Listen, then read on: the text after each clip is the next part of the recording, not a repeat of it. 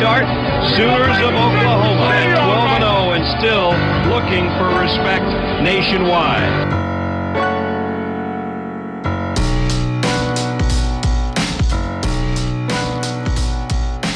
What is going on, Sooner Nation?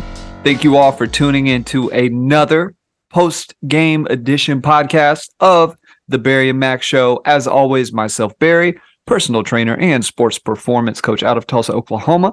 Alongside me, former Sooner, wide receiver and 2000 national champ, Mr. Damian Mackey.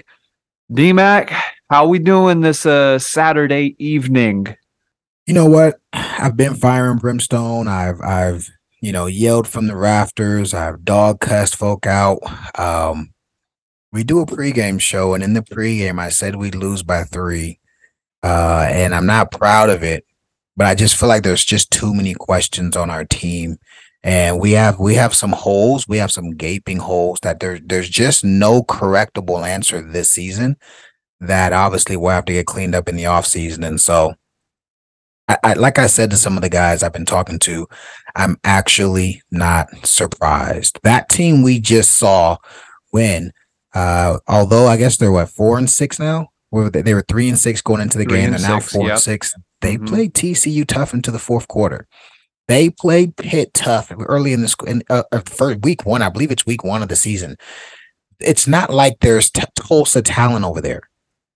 Unfortunately, they probably have the best receiver on the field playing for them. They had the best quarterback playing on that field playing for them. They had the probably best 2 linebackers on the field playing for them. So, talking apples to apples, it's not as if our guys played way below their average and West Virginia played way above their heads. They didn't. They've been in close games all year. They've got some quality guys. And when it mattered the most, those key 5 plays we talk about in games where it doesn't matter the scheme, doesn't matter the call, doesn't matter the play, the player has to make it happen. There's 5 plays where all 5 of them, we don't take advantage. It's all 5. It's 0 to 5 on plays that matter. And they came up spades on those plays. So, man, it sucks. I'm pissed.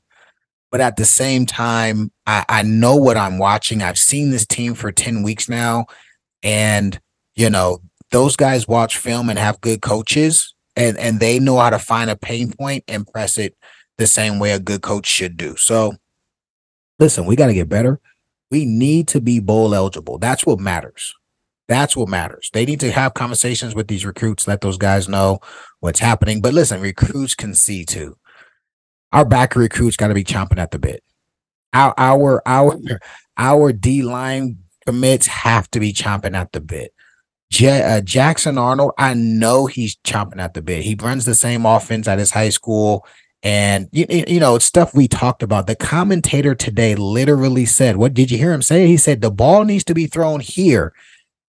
Dylan Gabriel hitches, and then he throws the ball, and it's over and beyond his arm strength. He literally says today what we talked about 2 weeks ago, and it's like Dylan trying to throw to an area from the hip versus Dylan placing the ball in a place where his receiver can do something with it. It's those little things that make all the difference. I'll live, man. I'm to a point where at OU we play for championships, and all of those are out the window. So right now everyone's on an interview, doing what's necessary to see what's going to be, their place in the program next season. So as you said, Sooners go up to Morgantown. They take their first loss to West Virginia since 2008, DMAC. They lose 23-20. And some important stats for this game. OU, first one, 1 of 11 on third down conversions. We will talk about it. West Virginia, 7 of 19 on third down, but 4 of 5 on fourth down conversions. If you all listened to our preview show with Jalen, you would know that we said a big part of this was stopping Tony Mathis, stopping the run game. OU held the running backs in check for the most part. I believe it was 30 carries for 76 yards.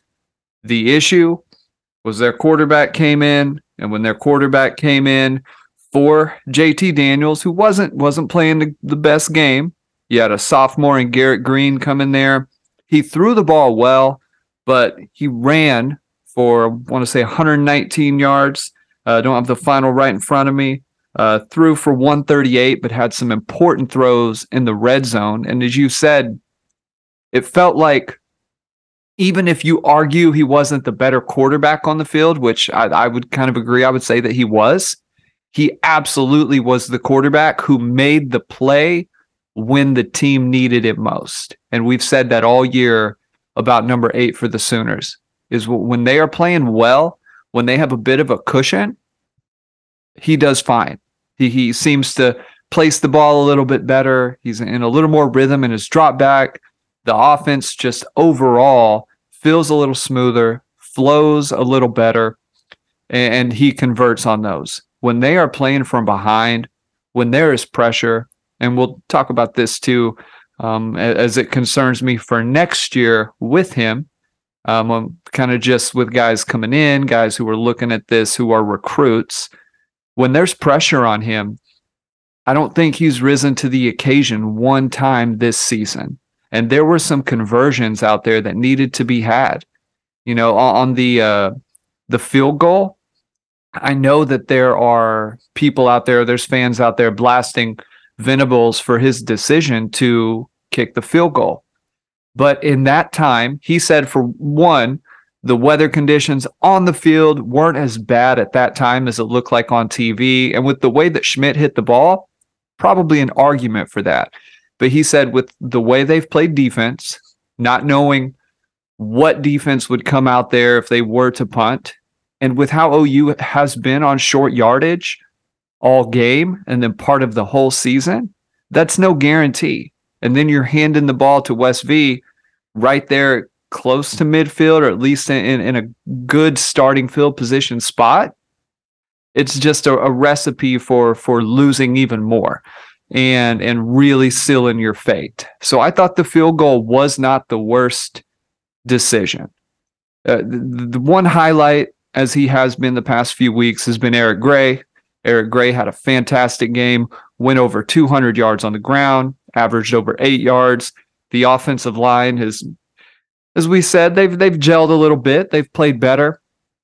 But I think the story of the game, and you would agree, was ball placement on some of the throws by DG and the drops, DMAC.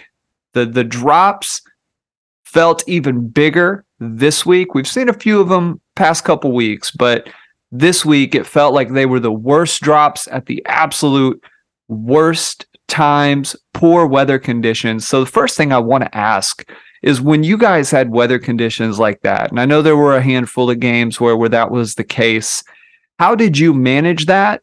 And how did you keep from not being able to convert on important plays? And as a player, can you just go, well, man, it's the weather, it's raining, it's cold, it's windy, whatever. How would that go over in the locker room? Yeah, so a couple things to think about, B. Number one, we played a lot of bad weather games, or cold games, or ice games, or rain. You know, not a tsunami rain game, but wet games. We played a bunch. It has no impact on the ball if the ball isn't also slick wet. In fact, a little bit of condensation is good. It makes the ball stick more. There wasn't an issue of it being sleet and everything slipping and the ball doesn't have a tight spiral. Like, that's when weather is really an issue. Those are drops. And let me tell you, Farouk had a ball that I think the one DG throws late. It's a bad pass, but Farouk can go back and make a contested play. He doesn't have on gloves. Mims, the pass he has, they keep talking about his gloves. I'm like, dude, he didn't have gloves on that play. He literally is not wearing gloves. And so because it's wet, his hands are slick and he drops that ball. He needs to have on gloves on that play. I never wear gloves unless it's bad weather. Really? I never wear gloves. If you watch my years at OU, my game gloves are on my belt. I used to attach my game gloves to it was kind of like my own little thing, and people started copying it. But I wore my game gloves on specials because I didn't want to mess my hands up.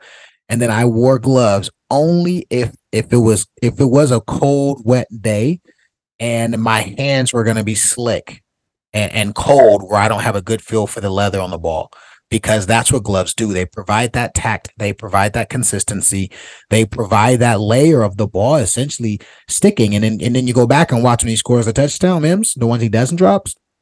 Guess what? He put gloves on. And so I look at that and I say, and I want to take a step back because I think there's one just erroneous drop. That drop it's winning and losing football.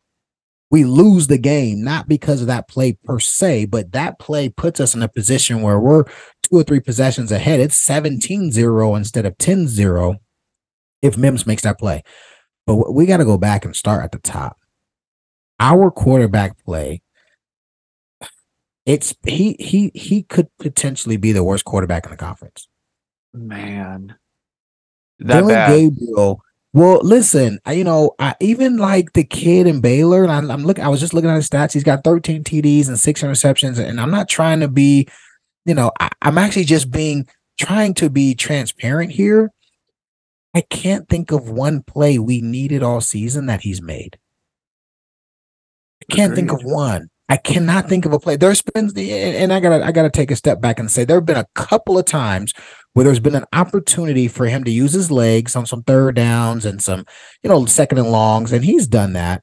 But I'm talking about that's against like KU, that's against Iowa State. He hasn't done it in one meaningful game one time.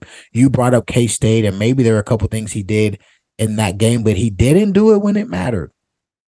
I'm not trying to pile on DG, but we did a whole analysis on 360, and we're talking about the game and what's going on with it. And I wrote like a 3-page analysis, and at the end of the 3 pages, I said, "Man, what's crazy? I didn't mention Dylan Gabriel one time." Like, that's how much of a non-factor he is. Not only is he not a captain, not only is he not a leader, like, he's a non-factor. Teams know he's gonna miss point blank points every single game. And we talk about Mims's drop. It's equally as bad as Dylan Gabriel in a pocket with no pressure. And Mims has a 50-yard touchdown up the seam, which is an easy throw. And it's the right seam, which means as a left-hander, he has the angle. He gets to throw across his body. And it's 5-10 yards off of him. It's not even close. The ball isn't even close. And we that play comes and goes, and we're like, "Oh man, we missed it." No, that's 7 points. The coach schemed up a play, whatever the offense and tendencies that we were using, and we were doing pretty well in the running game. We did well in the running game all day. So because we were able to run the ball, right, the backers are staying up closer to the line of scrimmage. We run an RPO, and he looks like he's going to cut across the formation, and he just dashes up the hash. That play is designed to score a touchdown or to be a chunk. There aren't very many touchdown plays, but they're chunk plays. That play is designed to be a chunk play, and we can't even get the ball on the receiver. And there's no pressure. There's no pressure, Barry. It's not like he had to make a snap decision, and because a guy is in his face, it's like, okay, is he sticking it for a skinny post, or is he staying? Is he going to halo it and stay a little wider up the hash, kind of like a true inside fade? It didn't matter. He could have took one of those hitches he's known for taking. He could have took an extra hitch and throw a nerf, and him and Mims are in the end zone doing a dance, and his stats look good, but we don't even get close. Like, it's not even close. That's equally as bad. That's an equally bad play. Mims gets, beat up because he's been in a funk the last 2 or 3 weeks, dropping balls, and he needs to catch the damn ball. But gosh, your quarterback, your starter at OU, the coach schemes up a play that's an easy touchdown. We got to make the play. We got to make the play. And there's a level of frustration that has to creep in, with receivers and guys catching the ball. players like Gray who have, in his case, he's made himself some money, the past 4 weeks. He has really, really played well.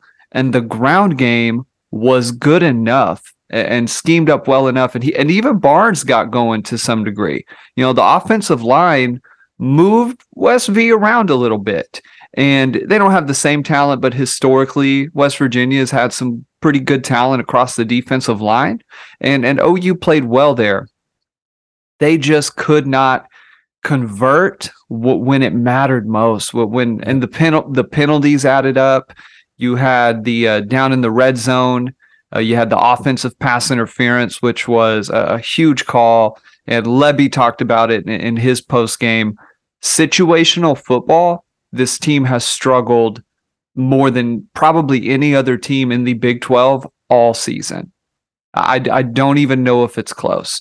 That OU has yet to really win a close game, right? That I can think of where there wasn't some kind of cushion at some point. I know the Kansas win was by 10, but that one was, it wasn't as close as the final score made it seem.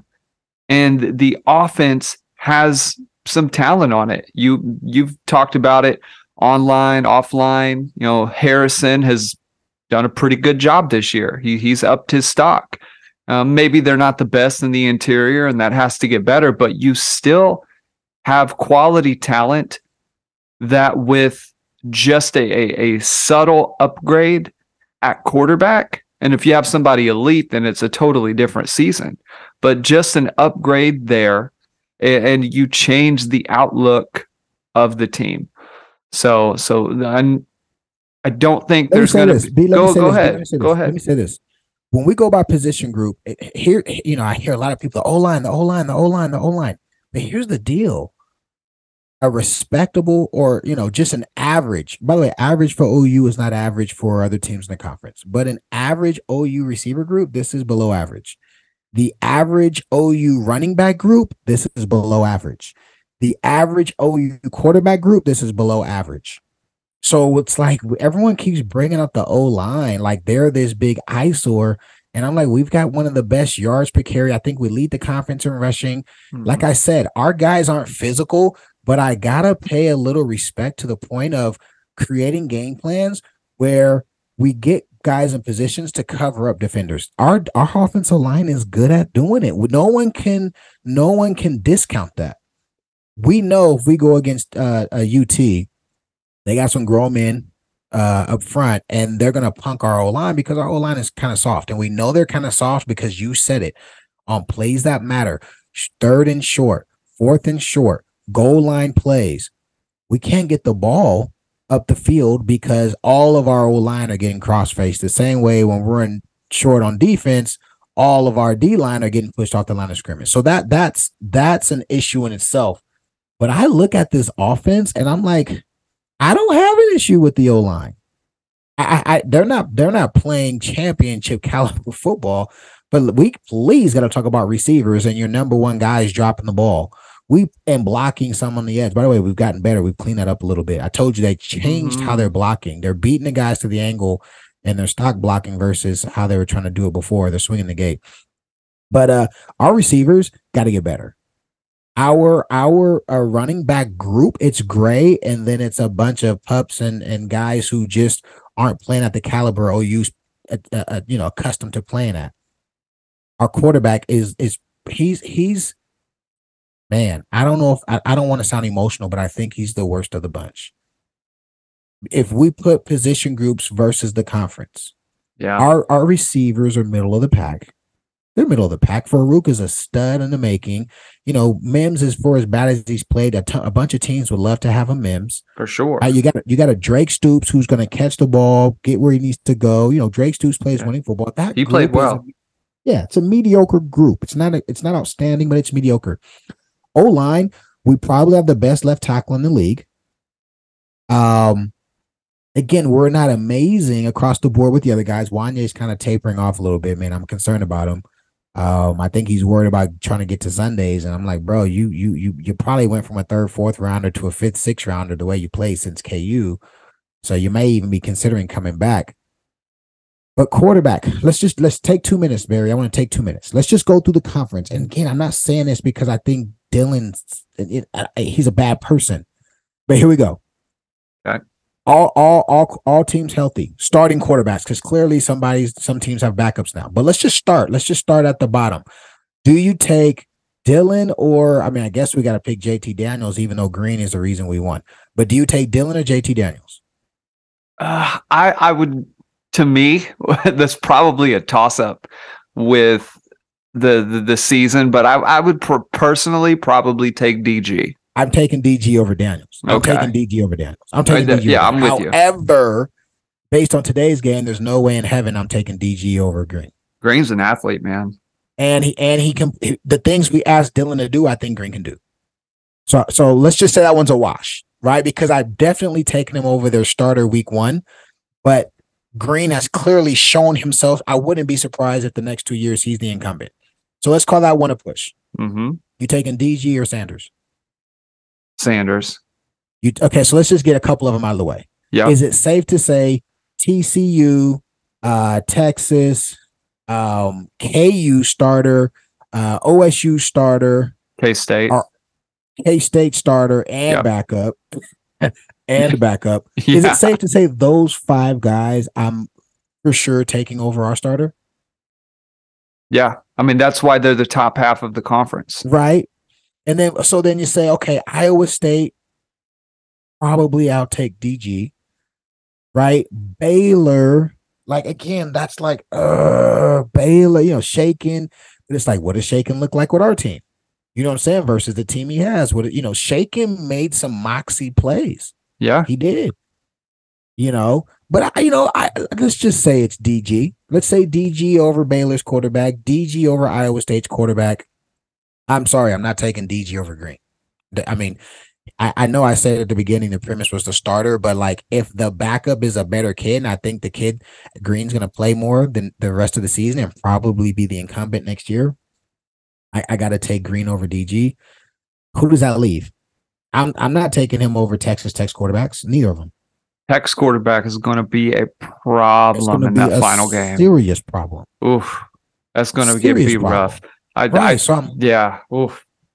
Position groups. I'm you know what I'm saying? We throw a lot of shade at the O-line. They're a fun group to make fun of, and they've got a couple of guys who probably should be rotating more, if not, giving up snaps to younger pups. But at quarterback, the most important position on the offense, we don't even have a quarterback in the top 5 in the conference. When's the last time that was the case?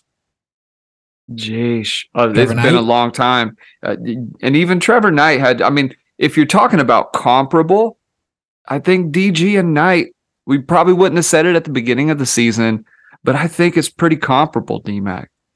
Well, here's the thing.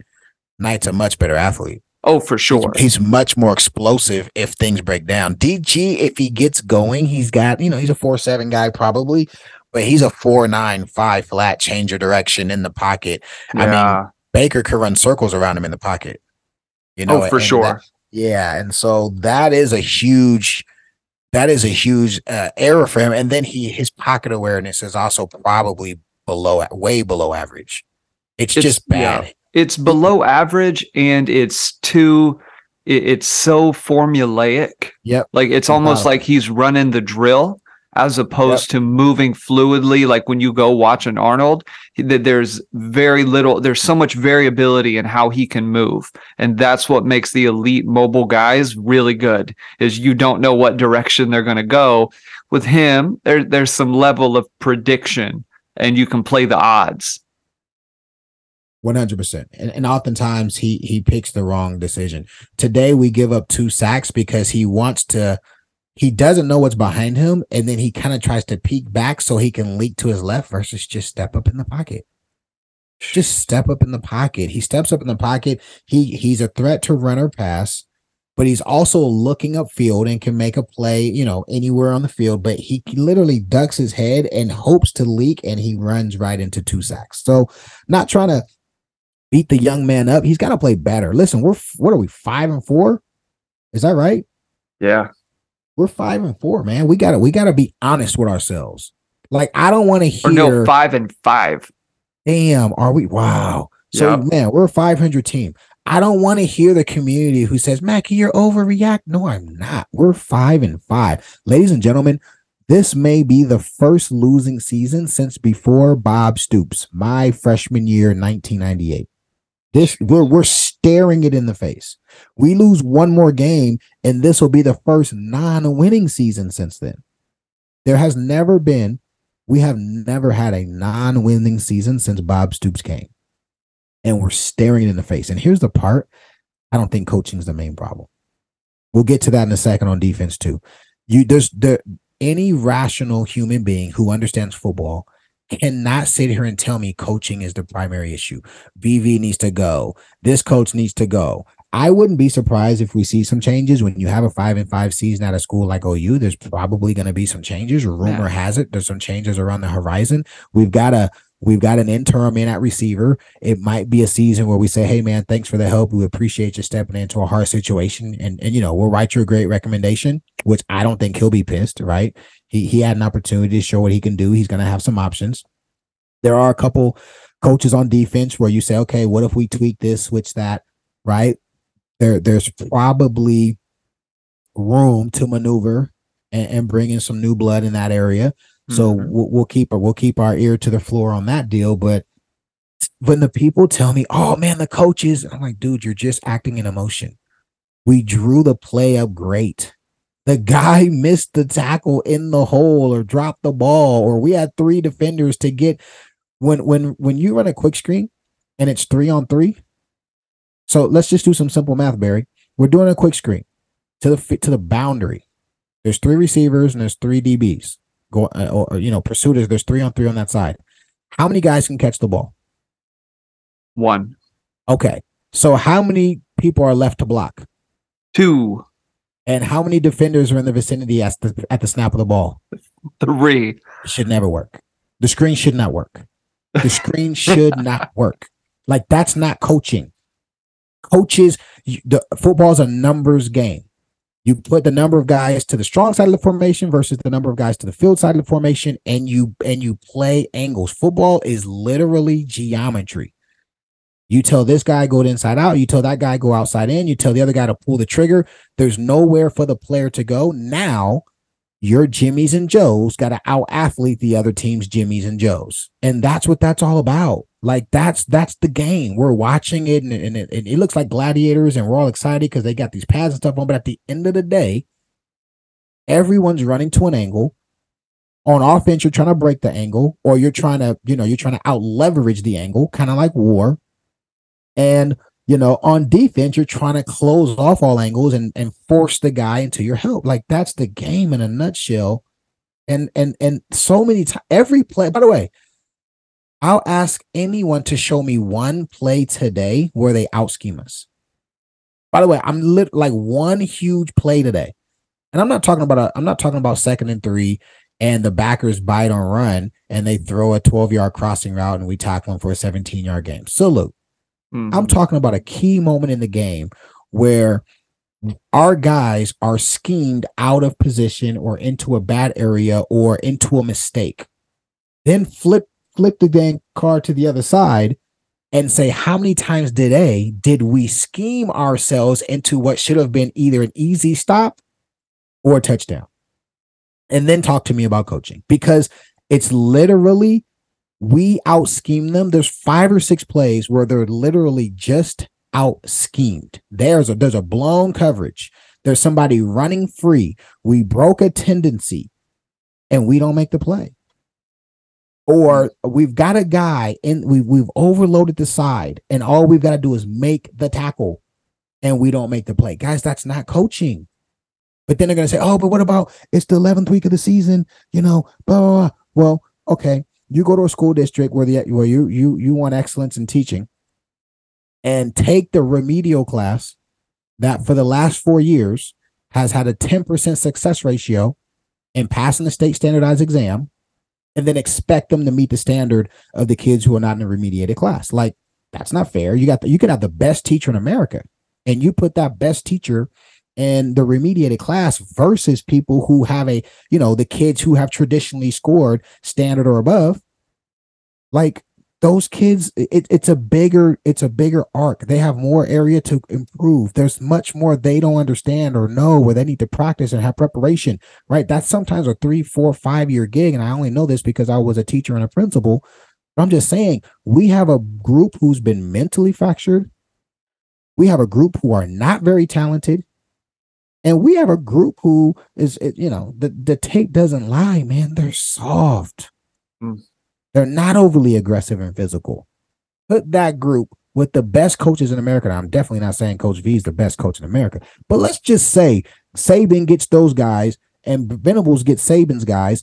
Do we expect all of a sudden that Saban's going to have I think they're 8-2 now. Do you think Saban's going to be 8-2 with our guys, and then Brent's going to be 5-5 with Saban's guys? No, because he wasn't. Right. So he literally wasn't. That part just.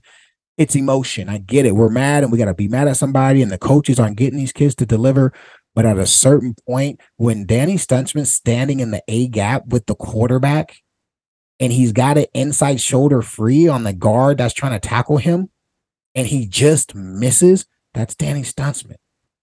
When Mims runs a skinny post and there's no pressure on the quarterback and we throw unadulterated to the seam like he's running an outside leverage seam, that's not the coaches, that's the quarterback. And obviously when Mims drops that TD, when Woody is one-on-one, perfect coverage, we just don't make the play.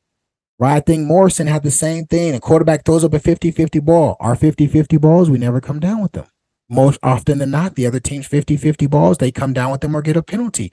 That's just your dudes. Those are your dudes. Yeah. So, that coaching piece, what did I text? I said, I'm probably not going to make friends today because everybody's pissed off. But nah, man, this game more than any other game this season, the guys were in the proper places to make the plays we missed. And then we talked about it a little bit off air. That's not stuff that is fixed in one off season, because so much of that is up to the player.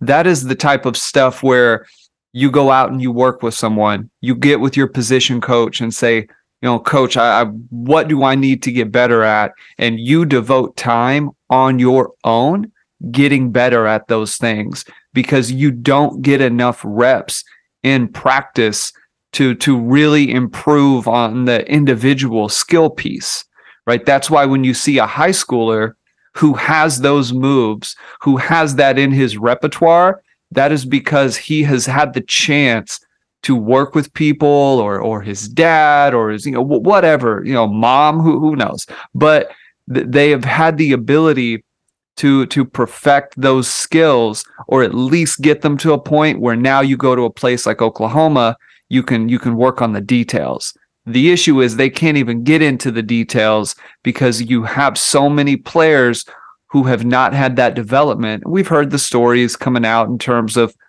film watching, individual work, and that is not nothing. In my opinion, that is a lot, because you don't magically show up to the game and all of a sudden have the ability to do something you've never done. You have to practice it. You have to practice it well, and you have to do it a bunch in order to get good at something. That is why the development arc is a thing. Otherwise, it wouldn't be a thing. If you could just learn something, in one off season, improve something in one off season, then anybody and everybody could do it. But that's not how it works. The second piece to that is athletically, you have to, as a coach, be able to evaluate how guys move in space on high school tape. And we have not seen that bear out in every single recruiting class, DMAC, since 2019. I'm going to save Billy Bowman and Woody Washington. I cannot think of any player currently on this defense who was in any of those classes, which should be the bulk of your players at this time, right? You have 19, 20, and 21. You don't have a single player out of that class who has overachieved in terms of what you thought they could be and what they are now. And I go back to 2020 when we want to talk about, is it coaching? Is it players? 2020, OU starts off 1-2. They have the loss to Kansas State. They have the loss to Iowa State. It looks like an absolutely failed season.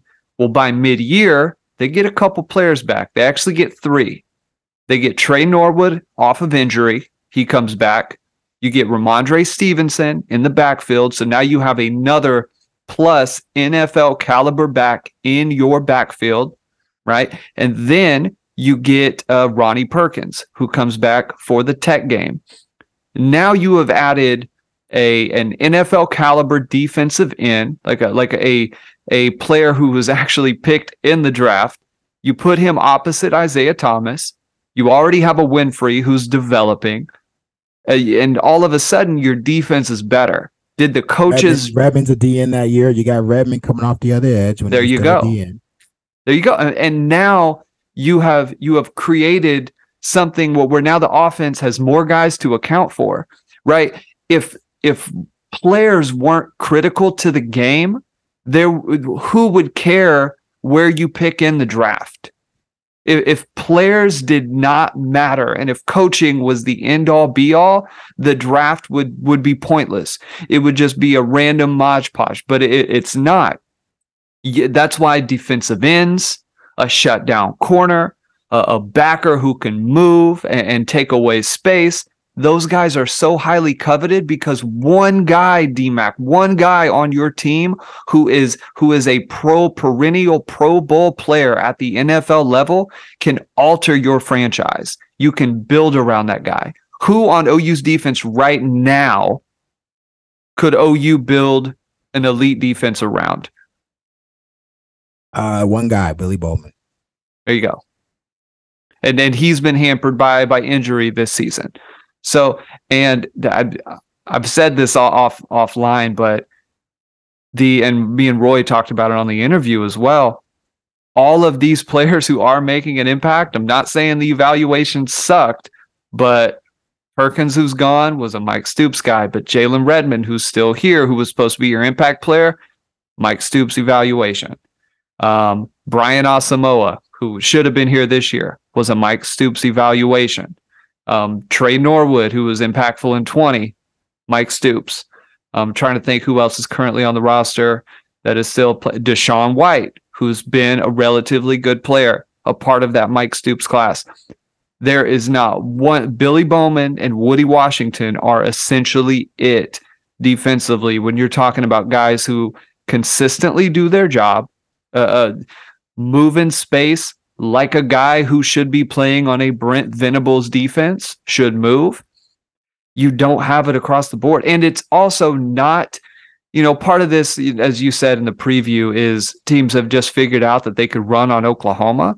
But if you just go by the numbers, OU's pass defense in the Big 12 statistically is it's right in the middle of the pack. Their run defense is last. It is atrocious. And you look across that front seven, and it is just absent of guys who can alter the game. So you have that. This is where the recruiting is so important. I want to ask you about that. Just to kind of go off a little bit. The fans now are concerned that the class is going to fall apart. There's concerns that guys are going to be looking at this saying they haven't improved. It doesn't feel like they've improved. And why would I go there? Well, what would you say to that sentiment? I would say that as fans, we are more invested in the week in, week out, happenings at Oklahoma than the recruits are. When I committed to OU, I think they were 5-6 my senior year in high school. And again, I had offers to USC. I had an offer this is after my knee injury. So after my knee injury, I still have an offer to USC. I still have an offer to Fresno State. And by the way, Fresno State's really good at that time. I still have an offer to Washington State, right? And then, of course, I ended up, getting my offer back to Stanford. But I had kept I told, Blake that I was going to come, and I wasn't going to break my word because that was my word. So when we think about the season, we're invested in last winter, last spring. We're invested in hearing all the good stories about who got better over the summer, who got stronger, faster, right? They did that whole kind of, the boxing, the day before the fight kind of mentality when they did all their testing and they had the guys come up and it was a whole charade. We're invested in that. The recruits aren't. Most of our recruits are in the middle of playoffs and they're trying to get their seasons figured out. They're trying to get their senior years completed. They're not watching our games like we watch our games and analyzing. If anything, a Texas will tell you this, an Ole Miss will tell you this, an A&M will tell you this. If anything, they're seeing opportunity. So when you look at a guy flipping, a Colton Vasek, when a Colton Vasek flips, it's because he was never 100% solid. He was a guy who got caught up in emotion and went against his entire community. In August, I said he's the most important recruit because symbolically, he's basically telling Texas, like, you're our little bro, right? We can come in your backyard and take one of the best kids. That's why he was important. Obviously, Texas is outplaying us this year. And so Kid has every opportunity to flip because he was never 100% solid, right? All these people, are texting like he was never going to come here. No, he was going to come here. We just needed to win. We needed to win him over. But you look at the lion's share of the guys in this class, they're not like, oh my God, we missed a field goal and because they missed by 3 inches and then their guys, how about ours missed by 3 inches and they're made it by 3 feet. I don't want to go to OU anymore. That's not what's going to happen. Now, there's probably 2 or 3 other guys. By the way, I said this when we lost to K-State, I said it. The first loss of the season, I said, hey, look, we lose a couple games. Don't be surprised if a kid like Colton Vasek, right? Because that guy got caught up in the environment. He wants to win. And Texas is showing that they can win. His daddy went to Texas and he lives in Austin, Texas. I mean, it makes sense. But for the community who's saying, oh my God, we're going to lose half our guys or, that's just not, there's no precedent that says top 10 classes turn into top 30 classes because you have one bad season. Those guys don't come to OU if Coach Venables isn't a good pick. And this isn't like, protect Coach V. This is just, it is what it is. Those guys pick this school because they know, they expect, they see what the expectation is going to be in the weeks, months, and in the seasons to come. So I think there's probably another, decommit or 2 on the horizon. I have no inside information. No one's told me any of this, but you just know some guys are just superficial guys. They want to be a part of something that's winner. They're front runners, and that's okay. Here's what I do know, Barry. Here's what I do know. The day Vasek decommitted, our coaches weren't crying with their tail between their legs. Our coaches, this isn't the last crew where we've got 4 or 5 really high-end recruits, and then the rest are, D-leaguers. That's not that. I'm not seeing that mentality. What I'm seeing this collection of coaches do is grind harder. And so, one, I expect the vast majority of this class to stick together. I really do. Obviously, the most important recruit is J.A. Jackson Arnold needs to be competing for the starting position. Absolutely. In January. They need to make Dylan Gabriel compete with him in every offseason rep, every offseason gasser, every offseason weightlifting, every offseason COD drill, every single drill because I just don't think Dylan's a good competitor, and I see a lot of competitor in Jackson. But Barry, as it relates to the recruits, I'm not saying, let's stick our head in the sand and assume everybody's going to sign the dotted line because there's going to be some surprises. And by the way, we may get some surprises. But I am saying on the flip side that these guys came to play with these coaches. And the worst thing we can do as a program, as an organization, as essentially a billion or a multi-million-dollar company is what we are, is say, hey, let's go take crazy pills and fire, one of the best defensive minds of the last 20 years. Or fire, an offensive coordinator who was on the short list of who's next up to be a head coach. I promise you, you're not going to have an easy time getting the next guy to come if he thinks that's the kind of way we treat, our own. Brent Venables is considered our own. Jeff Lebby is considered our own. So when you're wondering, hey, can we go out there and get, one of these top shelf, coaches? Kirby Smart didn't get treated like that when he went 6-6. That's right. Aranda didn't get treated like that when he went like 2-7 COVID year, 3-6 or something. Right? Like, you got to give these things time, and flat out, we got to get the guys to run our offense the way we need it. What was Saban's first year? 7-5, 7-6, like 7-6. Right. Like, what are we talking about? What are we talking about? And I want to go back somewhere because I'm kind of on my soapbox now. But here's the other thing I want to make sure we discuss as it relates to coaching versus playing ball. This time of year, it's really after you asked me this during August. You said, Mackie, how does it go in terms of competition? I said, yeah, man, the first 2 weeks, first 10 days of fall camp, they're going to go good on good, and guys are going to have an opportunity to take positions. After that, it's generally done. Maybe bye week, maybe a pup or two, or some guy comes off an injury, or a light bulbs come on. Bye week, there's another opportunity for some guys to make some, to make up ground.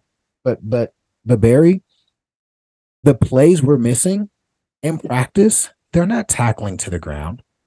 In practice, they're not like cross-facing, separate and then ram your face mask into the chest of the ball carrier or the quarterback or the left tackle or that tight end. They're not doing much, if at all, any of that. What coach is checking to see is if you know how to do all your cues, because you train all year to do that on Saturdays. So when a guy like Stuntsman or a guy like DU or a guy like Broyles, people ask, like, how do they get so much run? Why do these guys get to play? In practice, they're not having to tackle to the ground. All they're doing is coach says, hey, on a snap of the ball, the guard's going to cross your face. What do you do? And if you can tell them what to do, and if a walkthrough, you can hit your proper gap. And if on scout, when you're on defense and there's a scout offense, if you can just go to your respective hold, the coach assumes you're going to make the play based upon play design. They're not going to ask. I mean, maybe Danny does need to do that 10 times this week in practice and say, actually finish and get his hand across.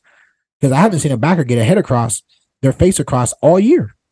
Yeah. I haven't seen them. White's done it a couple times from Cheetah, but like I haven't seen one backer. What a head across means is the running back's trying to go one direction. You beat him to the spot, and then you take the angle away by sticking your head across. You literally cancel him. That's how you get a boom hit. That's how you knock people backwards. That's how you get in a position to form people, and you butt hits the ground first, back hits the ground first, head hits the ground first. It's called, a form tackle. You want to cross their face. It's a term we use in football to eliminate a blocker or eliminate a ball carrier. They're done. They're done. We just don't see it. So when I hear people talk about coaching, but Mackie, like, dude, the guys clearly know how to do it. They just don't do it when the lights are bright. They clearly know how to do it. They're clearly doing it against Iowa State. They're clearly doing it against a KU.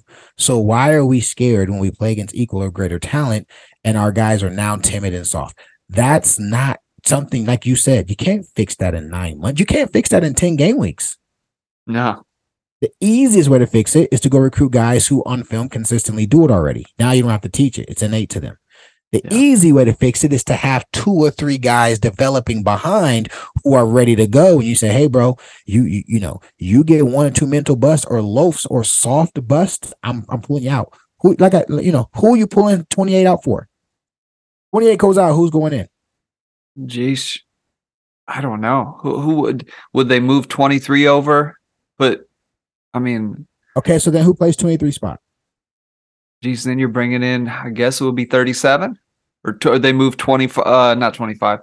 God, man, I don't know how they would do 7 or 37, right? It's 7 or 37. 7 or 37. Okay, so 23 comes over. By the way, 23 played some will last week. Yep. Against BU. I think he played a couple snaps yesterday or today, actually. Even I think 2 or 3 snaps. He's out the Willie Backer. But what has he shown us on film the last 3 years? We've seen him at Willie Backer. We know what he can do at Willie Backer. It's not impressive, right? And by the way, how long have I been yelling that? Try him at Backer and then move 7 in. But 7 hasn't flashed. 7 hasn't flashed since the preseason. So, excuse me. Yeah, Nebraska's preseason. Yep. Right? 10 flashed for 10 flashed for 1 quarter in a romp against Texas. Guys, 10 got a tackle today. 10 got a tackle today. It's a kickoff. 10 gets a tackle on kickoff. It's the kickoff after the one they get the break before halftime where we should have played complimentary football and kept them stuff so they don't even try to go get points and we give it up and get it to the 50. The kickoff after that. Go watch 10 and how he gets his tackle on kickoff. I dare you. That doesn't invite me to say let's take 10 and put him in there at middle backer. He's light in the ass. He gets run over as his tackle. That's his tackle. And by the way, no shade to him, man. He sticks his nose in there. We need it to happen. Salute to him. But I'm watching that play and I'm like, yep, he looks like a safety. Yeah, that's the development piece. Exactly. But guess what? I think he's gonna have some bite in him in a couple of years, or even in one more offseason. He gets a year older. He gets a little bit more grown man girth to him. He obviously hits the weights, more comfortable. Right. Some of those guys are gonna clear out. He's gonna have to step up. I think he's gonna be okay. I think he's gonna be a player. I don't even think he's gonna be okay. I think he's gonna be a good player for us. My point is, all this heeing and hawing. I had to have a come to Jesus meeting. I'm like, why am I screaming? Who can come in for 2? Yeah, there isn't anybody. Yeah. There's nobody because Coach Venable sees the same film we see. If there was somebody, they would have put them in the game. We got to burn a shirt if he goes down, for sure. And by the way, Kip Lewis played today. Oh, obviously he played today. I don't know how many games he's played. He may already be burning his shirt anyway. And if that's the case, that just means he's not physical enough in practice. But maybe we need to give him a chance to do so in the game because there aren't options. 13's out. Roof is out, right? Backers are not aplenty. We got to go win in the portal. So I just wanted to bring that part up. And it gets not to like make excuses for coaching, but like I want people to know in practice, it's not like these guys are going full speed, cross face and tackling to the ground this part of the season. You just can't afford to. Concussions, you're banging each other. You got arms, you got hands, all that contact, man, it's injuries. And you just can't afford to do it, especially when I wouldn't be surprised, Barry, if they just stud all week because they have no depth at the position. Man. I wouldn't be surprised at all. So I wanted to make sure that isn't lost on people. Don't have the expectation that on Tuesday, Wednesday practice, these guys are like, they're killing it in practice, but not showing up in the game. Nah, not likely. Coach is asking them to show me where your fit is. Right? That up real quick. That's pretty the extent of what's happening. Sorry to be long-winded about that, but I wanted to make sure we touched that. Yeah, go ahead, man. No, I think to put a bow on it before we close out today, I think OU is a 500 team because they are a 500 team. I think this is the talent level and depth, too. We talk about the guys who are behind the guys of a middle of the road to bottom half of the Big 12. That's why they go play their non-con. They do well. They look good. They play a Kansas who's right there with them. They look good. They hang in there with the West V. They almost beat a Baylor. They beat an Iowa State. I think they just are who they are. And to expect them, I think that the talent level was just overestimated. The guys who were lost in the offseason, now that we're in, week 10, week 11, it's just, it was not taken into account as much as it should have been. And I think this team just is who it is. And if they improve, we talked about off air, if you were to add and just one elite player at each level of the defense, you change the entire dynamic of the defense. Barry, I gotta interrupt you real quick. Go ahead. I gotta throw this stat at you. This is for all of the Sooner Nation. Please listen up. I knew this in my spirit. I said, let me look this up real quick. You ready for this? Go. Longest consecutive winning seasons. Longest consecutive winning seasons. You ready for this? And this point is just to be made in how good we've had it here at Sooners. All right. These are the numbers. The number one since 1998, Boise State. Oh, yeah. 24 consecutive winning seasons. Number 2, Oklahoma. Wow. Not Bama, not Georgia, not Clemson, not Ohio State. Right? All these teams that right now we're seeing and we're we have recency biased for. You ready for number 3? Number 3. 20 seasons, Wisconsin. Holy cow. You ready for number 4? Hit me with number 4. Okie Light. Oh, Oklahoma State. Yeah, they talked about that today. Seasons. So you ready for number 4? Who do you think number 5 is? Ooh, let's think. Number 5, who would that be? Oregon? It's not. It's Alabama. It's Alabama. Okay. But just let's just look at that. You know what I'm saying? Realistically, it's been 23 years since we've had a non-winning season. Which, by the way, it's still mathematically possible. I don't think we get there. I think we finish up 6-6, and that's the best we do. I don't think we lose one of the next 2 games. Dylan Gabriel's a shell of himself. I think he's scared on the field. But we're sitting here crying about our coach. We're sitting here crying about our situation. It's been 23 years since we haven't had a winning season, and the teams that we are dying for, by the way, you know who number 5 is? Number 5 is Clemson at 11. Man, which is really just when they got BV. Oh, snap. There's a correlation there, isn't there? There you go. There is a correlation. And by the way, this is just numbers. So when I look at this, I say, you know what? There comes a point where sometimes you got to strip it to the studs. You got to strip it to the studs. I don't think Lincoln made a mistake when he looked at his, the coaches have those, they have whiteboards now. It's not a chalkboard, but they got the whiteboards with the magnets on, and they're looking at all the returning players. And I'm sure he looked at his returning talent and said, ooh, if I can get this quarterback to come with me, because I got an all-timer at quarterback, the rest of these guys are just Jags. They're just guys. There's a correlation there. He's not leaving if he's got studs all over the place. He's not leaving if his recruiting class has turned out to be anything. He's not leaving if they had stacked talent. I firmly believe that. You know why? Because he said here at Oklahoma, we can't compete because of what? Players. His words, not mine. Right? So I'm looking at these state data points and I'm like, man, it's been 23 years. Guess what? We need a reset. I think we got the right people in place to reset to get the ship turned around. Now, year 2, if it looks like this, I'm gonna go apeshit. For sure. Yeah. That's the test. The next year will be how they play in those first 3, and then those first couple non-conference games. We'll have the schedule sometime in December, so we'll know what it looks like. But man, the next year, if you continue to see it, then you can start hollering for coaches saying, hey, we need to have some movement there, at least at the position and coordinator level. But I just don't think we're there yet. No, we're not. We're not there, and the talent's not there, and the leadership's not there. The depth is not there. The coaching ain't perfect. They got to do better too. They got to do better as well. But man, when I watch the games, the plays are there to be made. We got to make the plays. And for me, that's what it boils down to. That football is 11 on 11. Coaches are the facilitators from the outside. Players are the executors. They've got to execute the play, because when they don't, things like today happen. And because things like today happened, they got to go 1-1.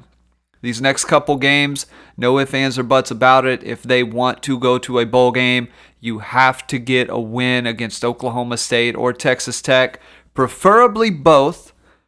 But we'll see. If you all want to stay in tune with what's going on with the Sooners, make sure to listen to the Barry and Mac Show. We do a preview, a post-game, interviews with other sites, interviews with former players. We got a great interview with Roy Williams up. That thing is going to be timeless. It's a classic. Make sure to go listen right now. Also, go check out Sooners360.com, where there's recruiting news, discussion, information about the team that you will not find anywhere else. Just saying. Go follow the social media at Barry and Mac SHW on Twitter. Damien's is at D_Mac13. And you can find me at BWise Fitness, at letter B, WISE Fitness. And the Instagram is at The Barry and Mac Show. Make sure to go leave us a rating and review on Apple, Spotify, wherever you listen to your podcasts. D-Mac, you got anything else for the people before we close this thing out, man? Hey, man, let's just hold tight. Let's stick together. This is an unusual feeling for us. We get it. We understand it. These young men got to improve. The coaching has to improve. The program has to get its feet under itself and get better as well. But, man, this ain't the end. This is not the end. I wanted you guys to know that all the programs that we are looking at today have been through times very similar to this, non-winning seasons. It happens to the best of them. And Oklahoma football will have its day again, for sure. Thank you guys for listening to the Barry and Mac Show, and we will see you soon.